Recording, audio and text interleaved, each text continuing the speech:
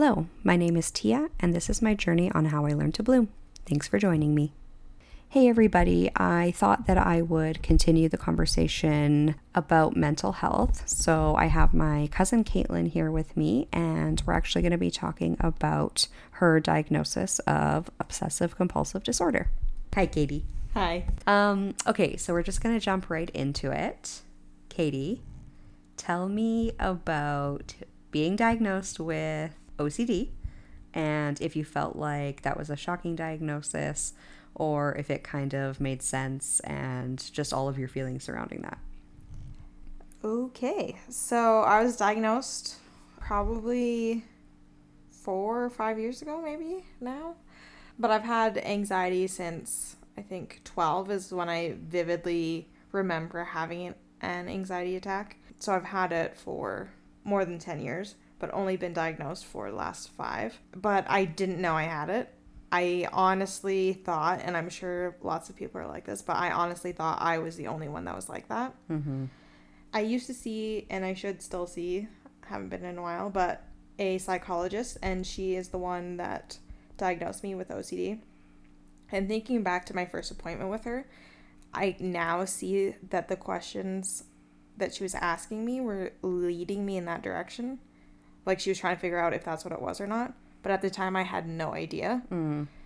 And even when she diagnosed me, I was like, like that doesn't really, like I don't think that's what it is. Mm. And I honestly think it's the misconception that surrounds OCD rather than me not agreeing with her diagnosis, if that makes sense. So I did go home and do my own research, and I realized that it's exactly what it is, and it makes so much sense. And yeah, if I had only known, like, that's what OCD is actually like, I probably would have got there sooner, but yeah. Yeah, because we're always led to believe like, okay, well, you know, because everyone says like, oh yeah, no, I have to keep things this certain way because it's my OCD. Like we're led to believe that it's being the most clean person in the world and then like obsessively washing your hands or obsessively flicking light switches. And I mean, obviously it can be those things, but I think like it's a misconception that that's only what it is. Yeah, I actually remember after that first appointment getting in the car with my mom because she had driven me there. And I told her what she had said and that she told me that I had OCD. And my mom was like, you don't have OCD. Your room's a disaster. Right. And I was like, yeah, you're right. My room is a disaster. But yeah, that's not... OCD and cleanliness are not at all related. Just a note, I'm a clean person. I shower regularly. That's not what I'm saying.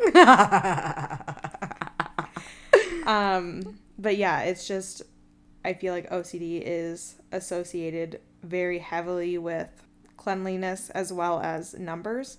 Like you always see on TV that person that's like, oh, I have to turn the light on and off 6 times before I do anything. Or I have to wash my hands 6 times. Or I have to, whatever it is.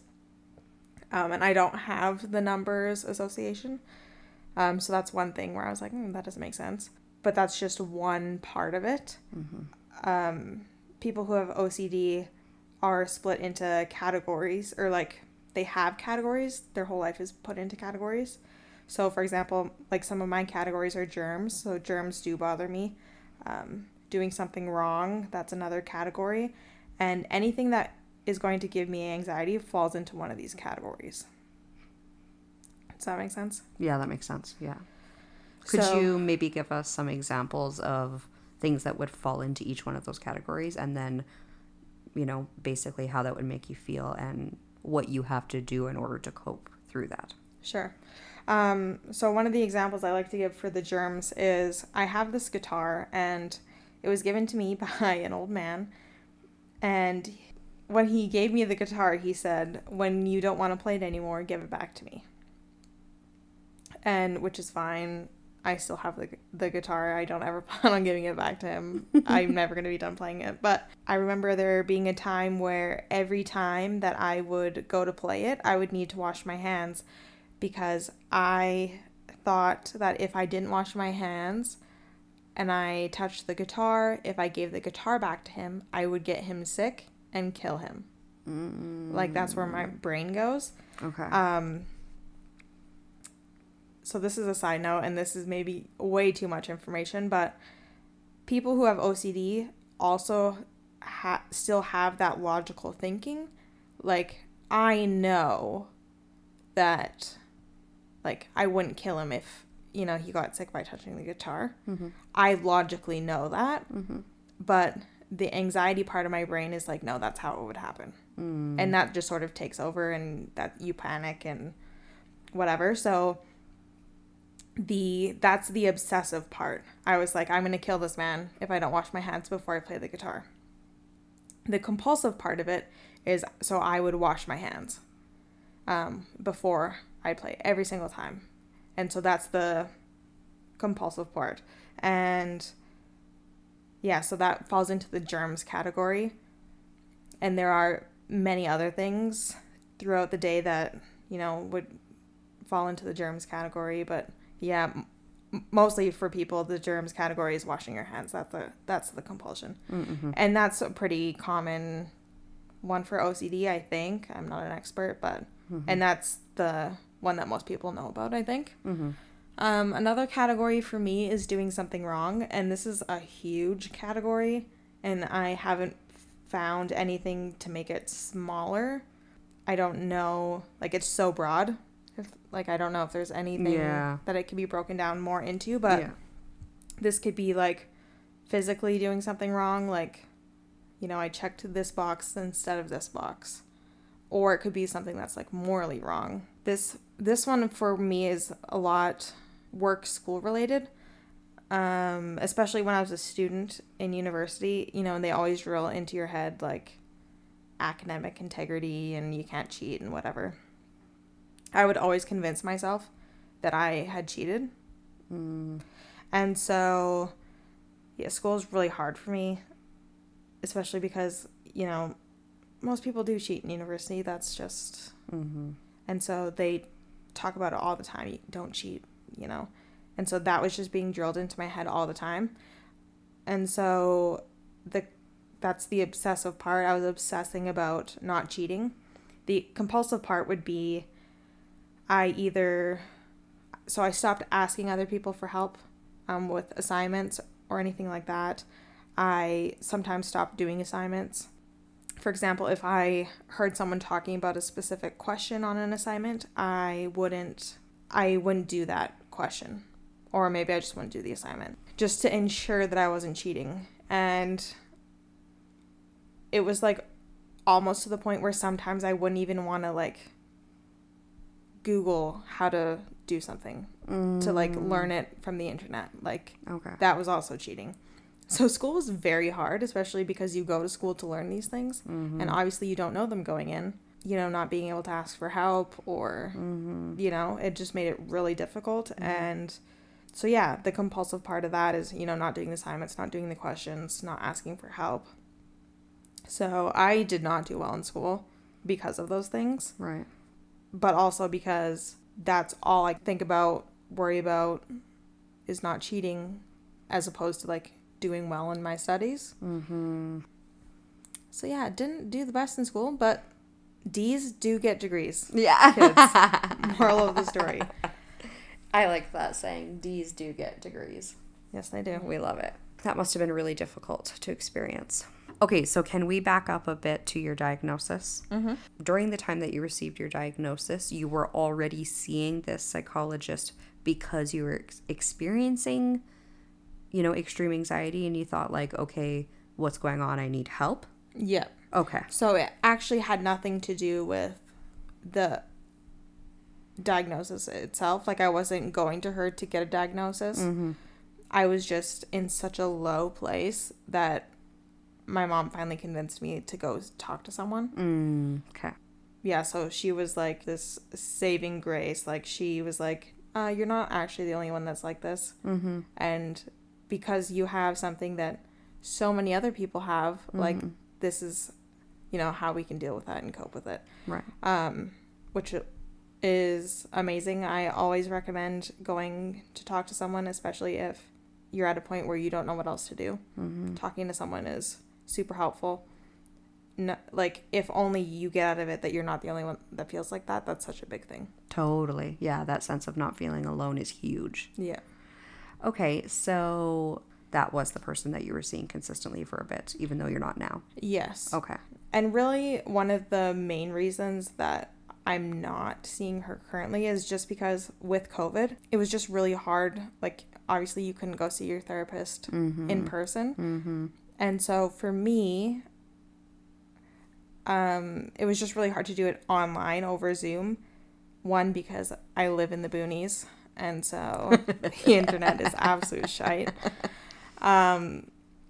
But also we were doing a type of therapy called EMDR, and that just was really difficult to do online.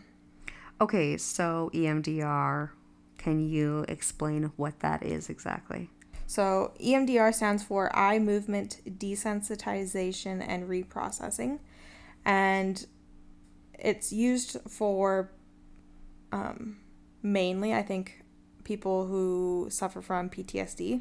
And basically what it is you move your eyes really fast, and it's supposed to help you unlock parts of your brain to help you reprocess things that have happened to you, traumatic experiences, and reprocess them and use more of a logical mind. And just by moving your eyes, your brain is able to do that, like, subconsciously.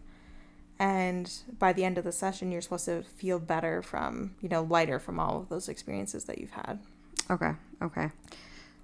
And so in person, it's much easier because what we would do is I would basically follow her finger. Like, she would just move her finger back and forth really fast. So then my eyes would just follow her. Or she also had these, like, I don't even know how to, mini vibrators. I don't know how else to explain it, but bullets. Yeah. She would, like, hold this remote, and there'd be a vibrator in each hand, and then they would, like, one would vibrate and then the other one would vibrate. Does that make sense? Yep. And it would go back and forth really fast, and just having your senses, like, move to either side of your body. Okay. It would sort of do the same thing. Interesting. But yeah, doing those things over Zoom is really difficult, so. Yeah, fair enough. Instead of being a normal person and just dealing with it, I was like, I don't need therapy. Yeah, this is your excuse to get out of therapy, right? Yeah. Hilarious. Yeah, I've heard about the rapid eye movement, and yeah, no, the PTSD, that makes sense because my mom actually suggested that maybe I should try that, which I haven't yet, but I'm seeing a good therapist right now that's kind of doing a rewriting of the story work with me that isn't rapid eye movement. So, I'm headed down a good path, but I think if anything ever changes, then I would try that for sure.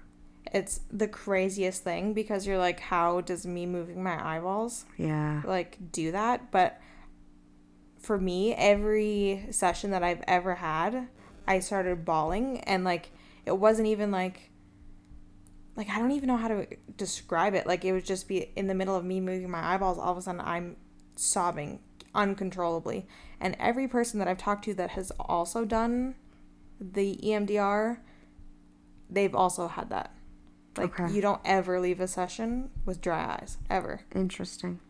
But it's not like you're talking about your feelings or anything. Mm-hmm. You're just moving your eyeballs. Oh, the brain is so insane. So insane. Is this a common treatment for OCD?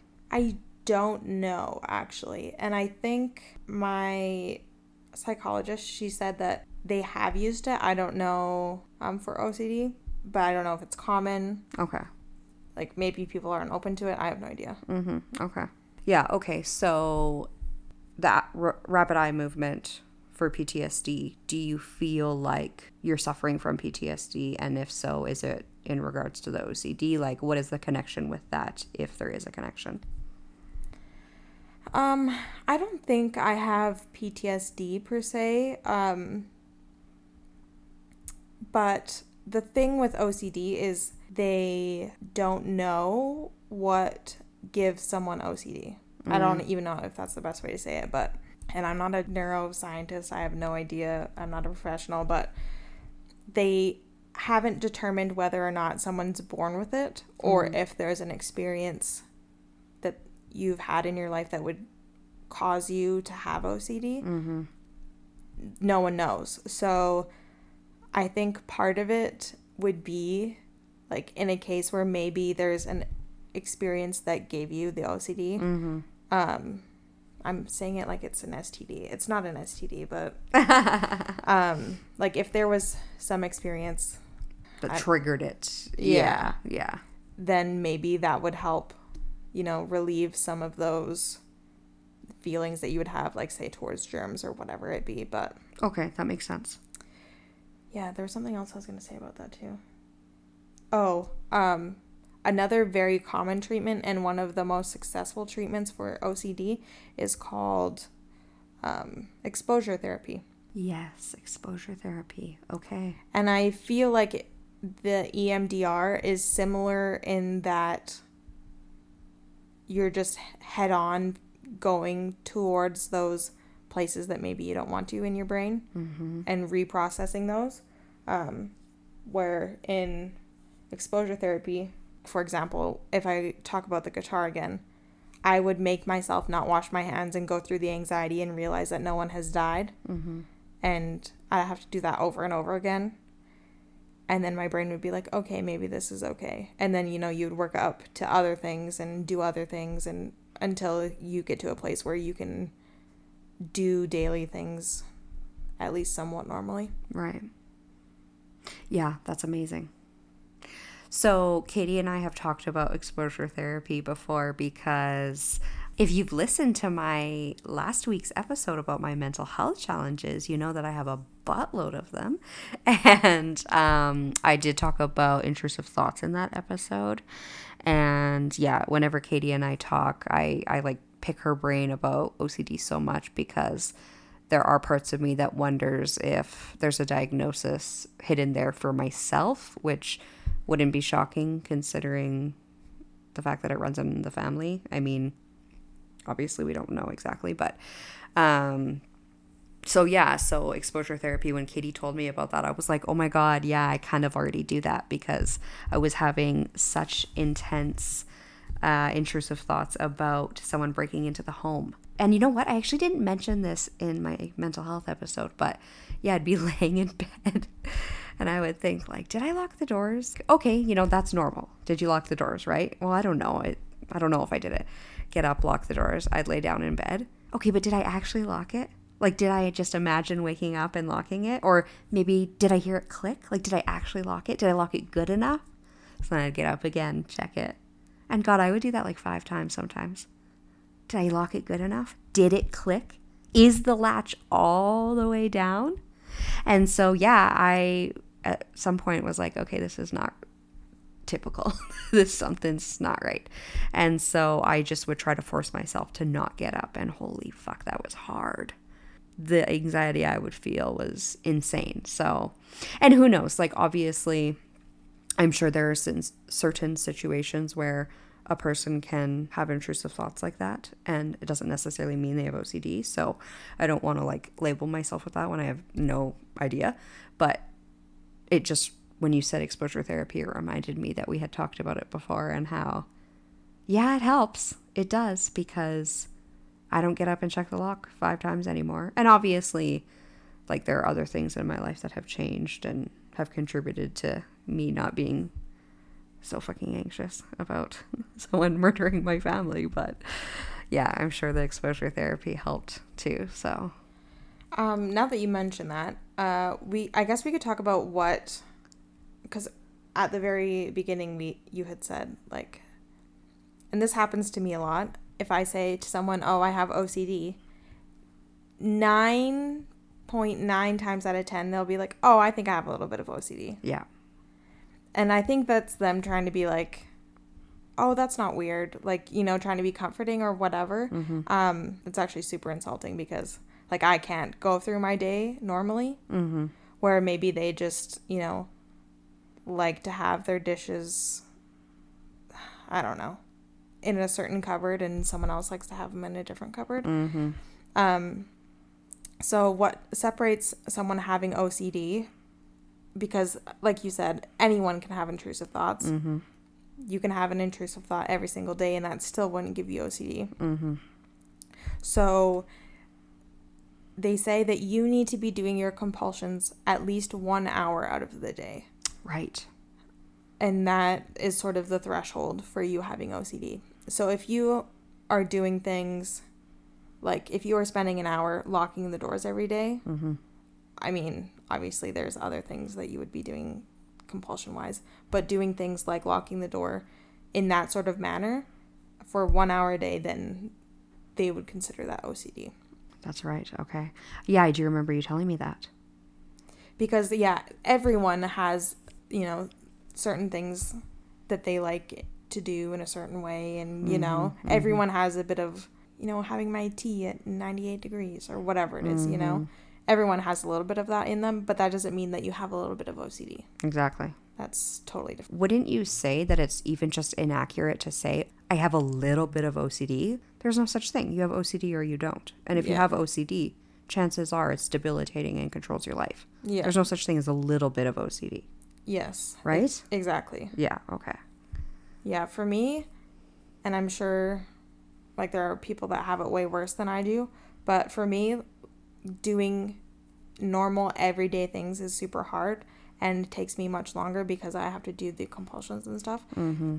And so, yeah, it's just like, it's a battle every day. Doesn't matter what it is. Like, if I'm sweeping or if I'm, you know, doing, you know, working at the office or whatever it is, it could be a little thing or a big thing. It takes me probably 5 times as long as anyone else. Right. So, yeah, I feel like people don't really realize that it's everything, Mm-hmm. not just, you know, your dishes or, you know, one thing. Yes. Yeah. People think, oh, I have something where I'm kind of particular about that. Must be OCD. Yeah. No, sweetie, that's not how it works. No.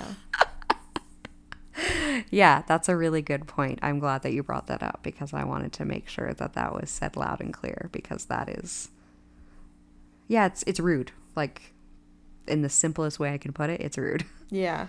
And, yeah, I know that your thing isn't only locking the doors, and so you know that it's makes your life fucking hard. Mm-hmm. Yeah, and I would say anything that I experience that may fall into that category, which I have no idea, is still only a fraction of what I've seen you experience. So I just can't imagine. It's exhausting, which brings us to another topic of maybe we should talk about how exhausting it truly is because Caitlin needs a lot more extra sleep than the average person. And I thought maybe it would be good to talk about how that's related to your OCD and how, yeah, you're exhausted because of all these things you have to go through. Yeah, my mom likes to joke that I'm a toddler. Caitlin needs to go down for her nap now. But it's true, I do actually need so much sleep, and mostly it's just because my brain is working so hard throughout the day. For example, when I wake up in the morning, if I'm going into the washroom to brush my teeth, I'm trying not to touch certain things. And my brain is like, what if the last person that was in here didn't wash their hands that well? Like, I don't want to touch the end of my toothbrush. And then, you know, I'm making sure that I brush my teeth for at least 2 minutes. Or, you know, it's different every day depending on, you know, how much sleep I got, or, you know, different things make anxiety days worse and whatever. But yeah, and that's just the first 5 minutes that I'm awake. And so my brain is constantly thinking about all of the possible things that could go wrong and how I would go about doing those things differently to combat those things. And so whether, yeah, it's walking upstairs or literally anything that you do, my brain is like, this is what could possibly go wrong when you do this. Here's how you're going to do it to mitigate as many of those things that could go wrong as possible. And then I go about my day. And then, you know, if something does go wrong and it gives me anxiety, then I gotta, you know, backtrack and figure out how to ease my anxiety, basically. Right. And so my brain is on 24/7 all the time. And so it's just exhausting by the end of the day. I don't even want to listen to my own thoughts, you know? Totally. So I just go to bed. Totally, totally fair. Yeah, that part I feel like I can relate to that even just from a perspective of having anxiety. The mental load of being an anxious person, no matter what category you fall under, is just I don't think that's talked about enough. Yeah, it's exhausting. Yeah, it's a lot. You talked about when you got the diagnosis, you were like, "Oh, I don't know if that's right." Would you say that there was a period of time where you were like in denial? And if so, did that take a lot to come to terms with the fact that this was actually a thing for you? Or was it more like, oh, I don't think so, but then you did a quick read on it and you realized, oh, no, I'm wrong. It's no big deal? I would say when I got the diagnosis, she said, I want you to go research it for yourself, look and see if this matches up with, how your day-to-day is, and then we can go from there. Okay. But she was like, I keep asking you questions, and basically I'm pretty certain this is what it is. Mm-hmm. And so I went home, I did my research, and yeah, like it was so blatantly obvious that there was no denying it. But I will say I was kind of angry at first. Mm-hmm. Like it was sort of a balance between, okay, there's something wrong with me, and being upset that there was something wrong with me, but also now that there's a name to it, other people have it, this is obviously something that we can lessen or treat. I mean, there's no ever going to be getting rid of it, but, make mm-hmm. things better. Mm-hmm. So it was a balance between being angry and knowing that there was something wrong with me, but being, like, relieved, like, there's something we can do about it. Right. Yes, totally. Yeah, finding out that you have a thing or, oh, there's an answer to this unknown challenge that you're experiencing, that is very validating, even if there's a part of you that's grieving that. Yeah. Totally. You're currently on medication.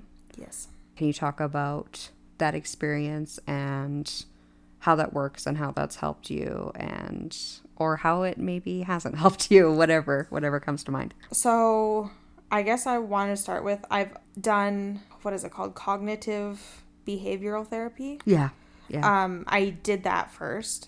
And I had, people in my life being like, you need to do those things before going on medication. Like, you need to do all you can before, going on meds. Which I agree. Like, it's not really the first thing we should jump to. But it got to the point where they were saying, you need to be exercising. You need to be getting a lot of sleep. You need to be eating well. And then you will start to feel better. Where it's like this vicious cycle.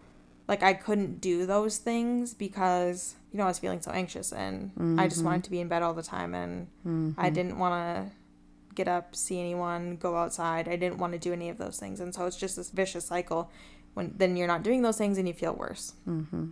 So finally, I decided that medication is what I needed to at least keep me at a level where I could be doing the things that helped lessen my anxiety. And I will always support that decision for anyone that, feels like meds is what's going to help them get out of bed every day, then absolutely do it. Mm-hmm. The only problem I've had with meds so far, and it's not even really a huge problem, but just finding the meds that work the best for you. Yeah.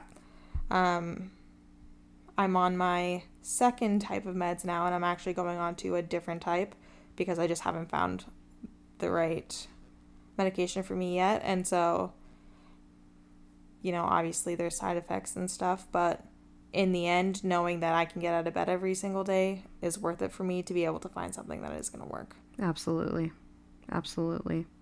Yeah, no, that's so true. I talked about that a little bit in the last episode, and I also talked about okay, so the medication that I'm on currently is, gosh, it's been the one that I've been on for years now, and I'm so lucky that I haven't had to go through a trial and error period.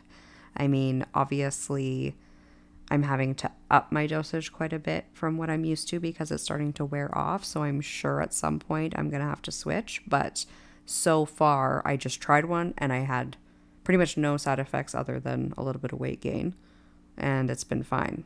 I don't think that's typical. I think a lot of people have to go through trial and error of trying different ones. Yeah, and I guess it also depends on a person's priorities too. Mm-hmm. I do know some girls that will not go on birth control for fear that it'll cause weight gain. Right. Right. So if weight gain is a huge thing for them, maybe they wouldn't go on a certain med or whatever. And then some would cause a little bit and they're changing and whatever. Guess it's just based on what's important to you. Your libido, like whatever it is. That's such a good point. I never even thought of that.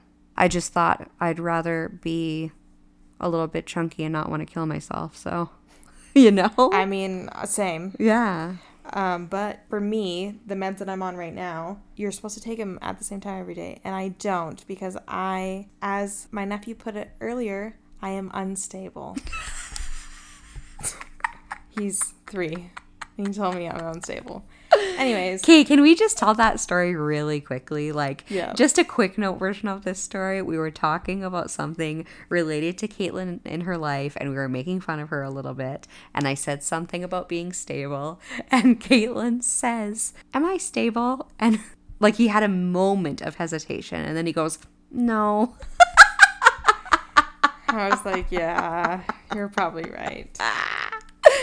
Yeah, he's 3 years old, so. God bless him. God bless him. Anyways, so since I'm not stable, it's really hard for me to take my meds at the same time every day. And because of that, I actually go through withdrawals from my medication every single day. Like even now, I took them too late today and I'm feeling a little bit dizzy. So that's obviously not good for me. Right. But if there was someone that could take their meds at the same time every day, you have your shit together. Right. Maybe these meds would be perfect. Yeah, no, totally true. Depends on the person. One more thing that I did want to talk about though, and you sort of talked about it, but this is a whole other thing for OCD, and it's the intrusive thoughts. Mm-hmm. And intrusive thoughts are actually separate from the obsessive behavior. Okay. Obsessive thoughts are just, as they sound, something that you keep thinking about over and over again. We talked about the category of germs. So I'm thinking about germs all the time. And then I do the compulsive thing, wash my hands. Where intrusive thoughts are just, as my psychologist tells me, it's just your brain's way of preparing you for the absolute worst thing that could ever happen. And intrusive thoughts are like so ridiculously severe that lots of people don't like to talk about them. Mm-hmm. But I also now know that it's like something that is just part of the OCD. Everyone that has OCD has intrusive thoughts of some sort, I'm sure. Mm-hmm. I mean, I don't know that for sure, but you know.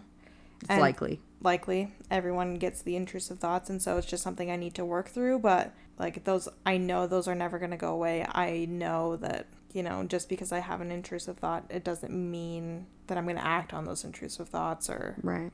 I guess I should say I've just accepted it. It hasn't really made it any easier, but knowing that I'm going to get another one, it's just something you got to do. That's a good way to look at it. So the antidepressants that I'm on right now, they're supposed to help with anxiety, which they kind of do, but it's not enough, I would say. However, when I've got my depression under control, I'm able to like regulate my anxiety a little bit better. And so therefore I'm having less intrusive thoughts. It's not something that's happening all day, but definitely there isn't a day that's gone by where it hasn't, even present day feeling the best that I felt in a while. But, you know, even when I talk to my therapist about like, oh yeah, I have an intrusive thought of like, if I'm holding a knife in the kitchen and because I'm cutting up vegetables and then I happen to walk to the sink for whatever reason to deal with these vegetables and Ember's crawling on the floor, like I have an intrusive thought of I'll accidentally stab him in the head.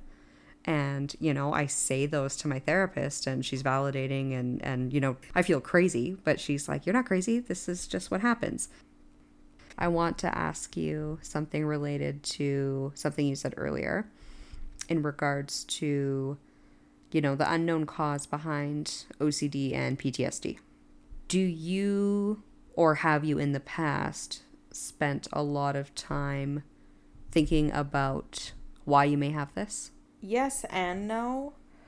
I would say part of the EMDR process is going back and thinking about my very earliest memories that give me anxiety. And so that sort of, I want to say that's kind of pinpointing to a specific time in my life where maybe an event has triggered it or whatever. But as far as me just wanting to know, like, why do I have this, whatever, I've never really thought about it. I'm sort of just like, I was born into this family, and that is my... A lot of mental health challenges in our family. A lot. I don't know. I am curious to know if that's typical. Like, is there just so much mental illness that we just don't know about and people just don't talk about it? Or is our family just really messed up? Bit weird, didn't it? Yeah. God bless them. But, you know, it's just, yeah, it's a lot, actually. Yeah. It's quite a few. Okay. Do you mind if I ask, is there something that you think about that may have triggered it? Like a memory of any kind, if you feel comfortable sharing? No, honestly. A lot of therapy that I've gone through, they've suggested that, you know, maybe it's like something within my childhood that has triggered it. And, you know, that could be.